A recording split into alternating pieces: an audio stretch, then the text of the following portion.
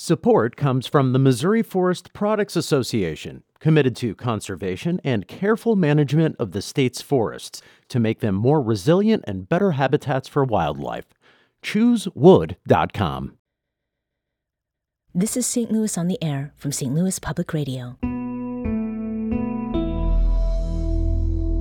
I'm Elaine Cha.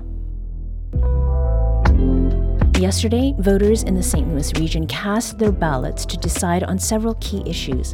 Two of the biggest ones we've been covering at STLPR is 1, who will be leading St. Louis's 14 wards, and 2, whether and where legal marijuana will be taxed. Joining us with takeaways about those results, we've got St. Louis Public Radio journalists Rachel Lippmann and Jason Rosenbaum. Rachel and Jason, thanks for being here. I hope you got in a little shut-eye and a lot of coffee if you drink it before coming to the station. There's never enough caffeine for the Wednesday after an election. So, Rachel, there were some people using a particular hashtag, which we talked about in their social media posts about yesterday's election. Was that just about the reduction of wards from 28 to 14 or something else? No, the first reference I could see to this hashtag you're talking about, which was Aldergeddon, was in 2018. It's a quick search, so it's absolutely nothing unique to the 2023 races. I think it's mostly an attempt by online people to describe the chaos that can be local politics. I think we have to keep in mind that most people in the city are not on Twitter, and if they are not as hyper on Twitter as some of us, and probably didn't even know that the hashtag existed. All right, so insofar as an epic battle, was there one in the elections? And I mean, what did the results show? I think the results show that the progressive movement that elevated both Jatara Jones and Megan Green to power now has a pretty strong grip if they can hold themselves together on certain issues on the politics in the city of St. Louis.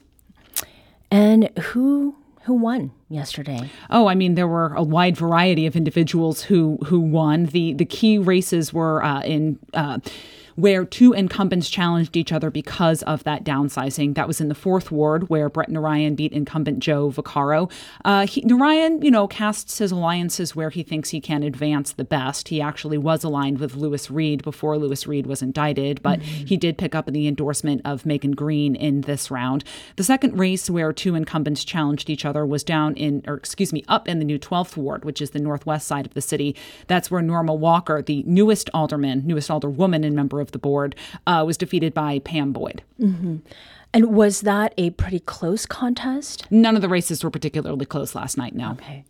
No, Alderman Tom Oldenburg, who is part of the faction that is opposed to the progressives, won Ward 2 with nearly 60% of the vote. Well, I certainly think it depends on the issue for the most part. While I think that there is a majority of folks who would identify as progressive, the Black Caucus still remains very strong, and there's still no love lost between the caucus and white progressives. So I do believe that there's still going to be a heck of a lot of compromise that has to take place down at the Board of Aldermen. Rachel, can you share a bit about this particular group that Tom Oldenburg is part of? I mean, Tom Oldenburg is sort of his own individual. He's the most conservative member of the board of the St. Louis Board of Aldermen, I think now certainly.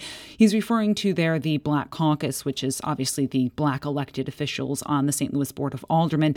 What I think he was referring to there, though, was the sort of old guard of the Black Caucus, and many of those individuals are now off the board. So there's a new generation that has come in. And as far as new people who have won these seats, who have never served in these kinds of political offices before, who's new? So the only real political newcomers were Daniela Velazquez, who's now serving in the 6th Ward, and Michael Browning, who is serving in the new 9th Ward, which is sort of in and around the medical complex, Central West End, Forest Park Southeast, etc. There are 2 other new members of the Board of Aldermen. That will be Alicia Saunier and Rasheen Aldridge. Neither of them, however, are new to politics. Alicia Saunier ran for school board unsuccessfully and then was nominated to the board, and obviously, Rasheen Aldridge is currently a state representative. He will have to resign that seat before he's sworn in. Mm-hmm. In terms of these wins and losses, there were obviously a few who did not get in maybe where they were expected to win. As a whole, what do they suggest about where the city can go? Like how much progress can be made on some of the things that people are really concerned about? Well, I think as Tom Oldenburg said in his quote, it will take some compromise to move their agenda forward. On some of these issues, yes, the progressives will be online. Megan Green last night told me that she wants to focus on tenants' rights issues and what she calls transforming public safety. But she's also acknowledging that she will have to make some compromises and that her door will always be open. Progressives are not a monolith in the city of St. Louis. There will have to be some compromises and some deals made, of course. They need to represent their wards as well as the entire city. And that's a balance that these new members, as well as the old members, are going to have to figure out a way to strike. And to that point, Jason, you had the chance to talk with St. Louis Mayor Tishaura Jones last night. She told you she sees future collaboration with the new board and that she hopes the board can keep some things a little closer to the vest. Well, I've already been delivering on my promises. So, it fortunately helps when you have a number of people who are like-minded and who also want to see the city win again.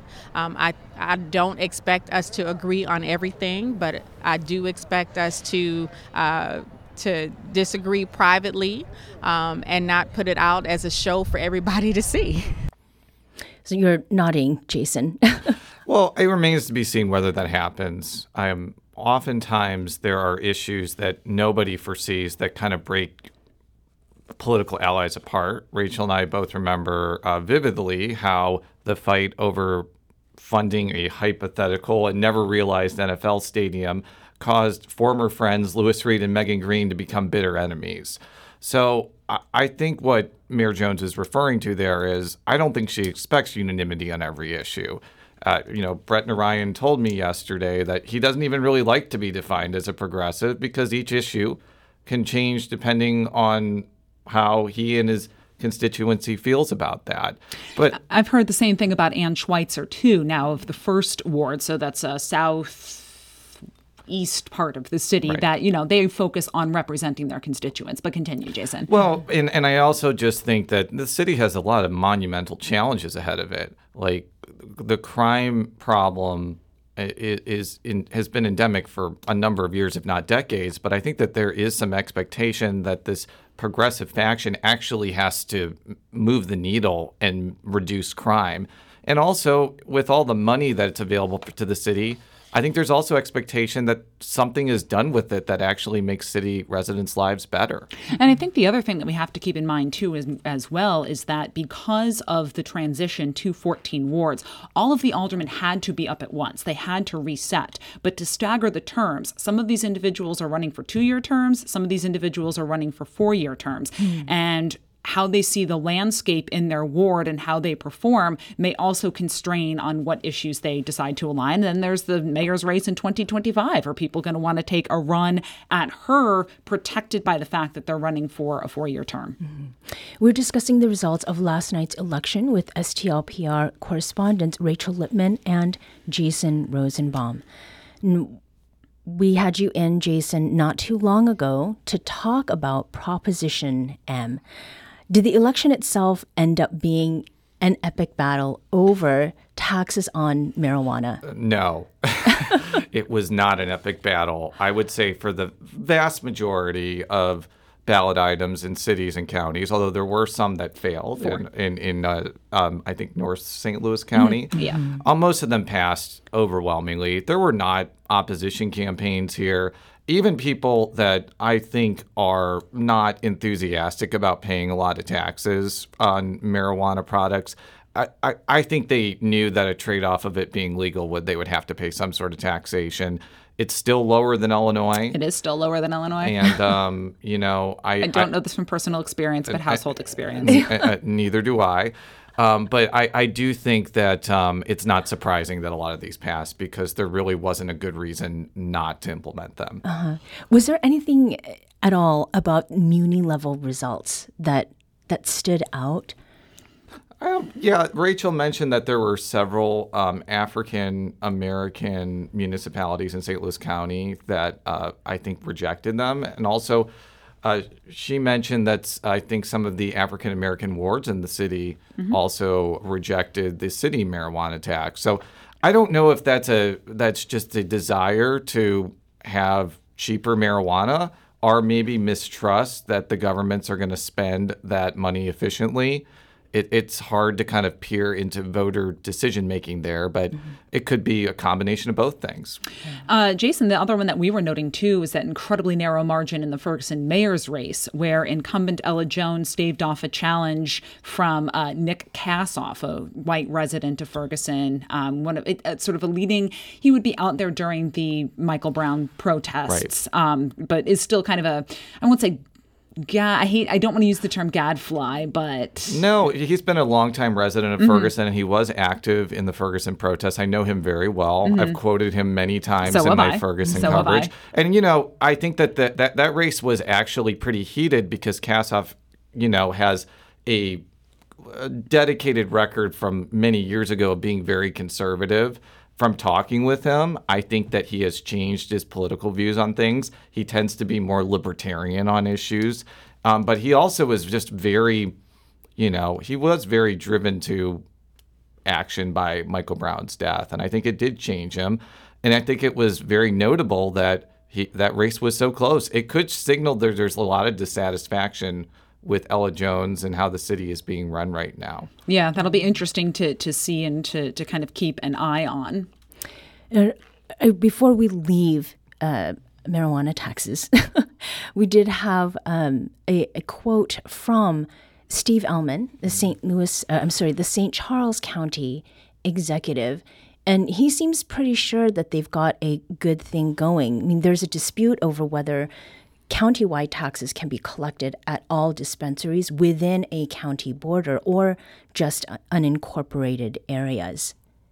If somebody challenges it, I'm quite sure that the courts are going to agree with my attorney and myself that the section that deals with taxation makes it quite clear that it is a countywide tax, and that means St. Louis County can collect it everywhere. Franklin County can collect it everywhere, and so can St. Charles County if the people give us the right to do that. So is it as clear as he says it is? I know it's not, because the marijuana industry and municipalities do not want quote unquote stacking, which we talked about extensively on a previous episode of St. Louis on the Air. We did. And the Department of Revenue didn't actually help either. No. Right. They deliberately muddied the waters. So I think this is going to end up in court. It's a decision that will have major financial implications for counties. It's the difference between a place like St. Charles collecting $1 million and $0, and a place like St. Louis County collecting $3 million and maybe less than $1 million. We don't know, of course, what sales are going to be in some of these dispensaries. These are all, approximations. The city itself didn't even put a financial financial estimate out for the tax impact. So, Elaine, if you're asking what the epic battle with marijuana is going to be, it's going to be an epic battle in court to decide whether the countywide taxes apply everywhere or just unincorporated areas. Well, there'll be snacks at this epic battle? There should be, shouldn't there? Snacks always help.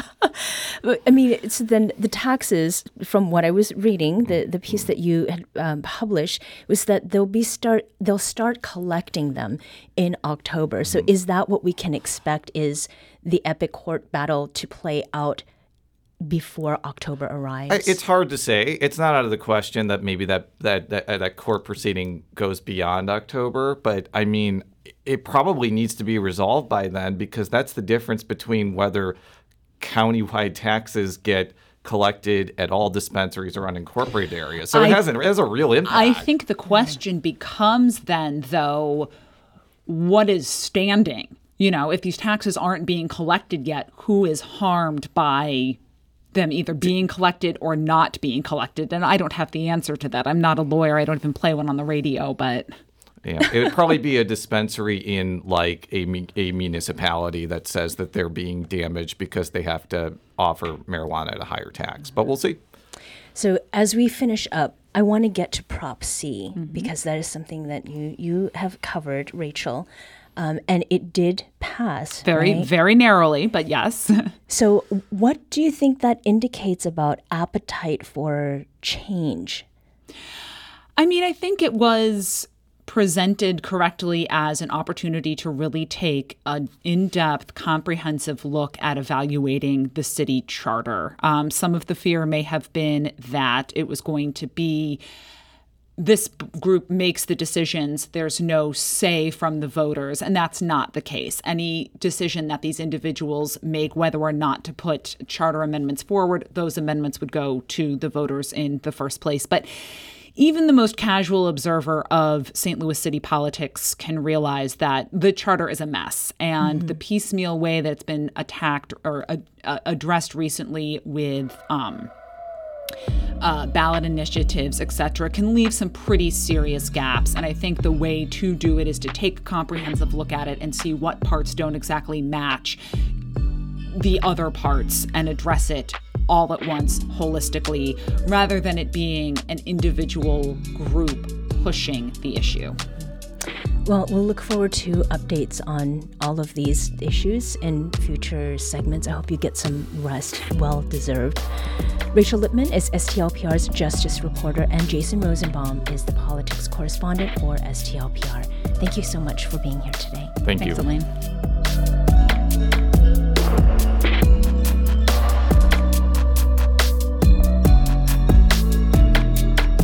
This episode was produced by Emily Woodbury. Audio engineering and podcast design by Aaron Dorr. Our production intern is Avery Rogers. Our executive producer is Alex Hoyer. St. Louis on the Air is a production of St. Louis Public Radio. Understanding starts here. Our podcast proudly supports St. Louis artists by using music from Life Creative Group.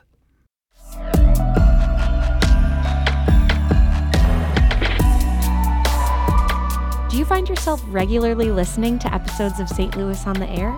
Suggest us to a friend you think might enjoy our conversations. And leave us a review and rating on Apple Podcasts on the App Store. It's the simplest way to help people discover our show. Thanks. St. Louis Public Radio is a member-supported service of the University of Missouri St. Louis.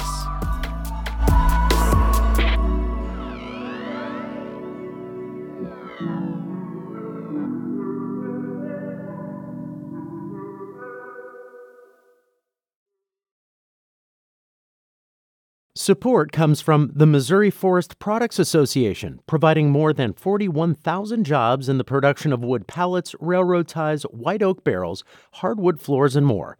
Details at choosewood.com.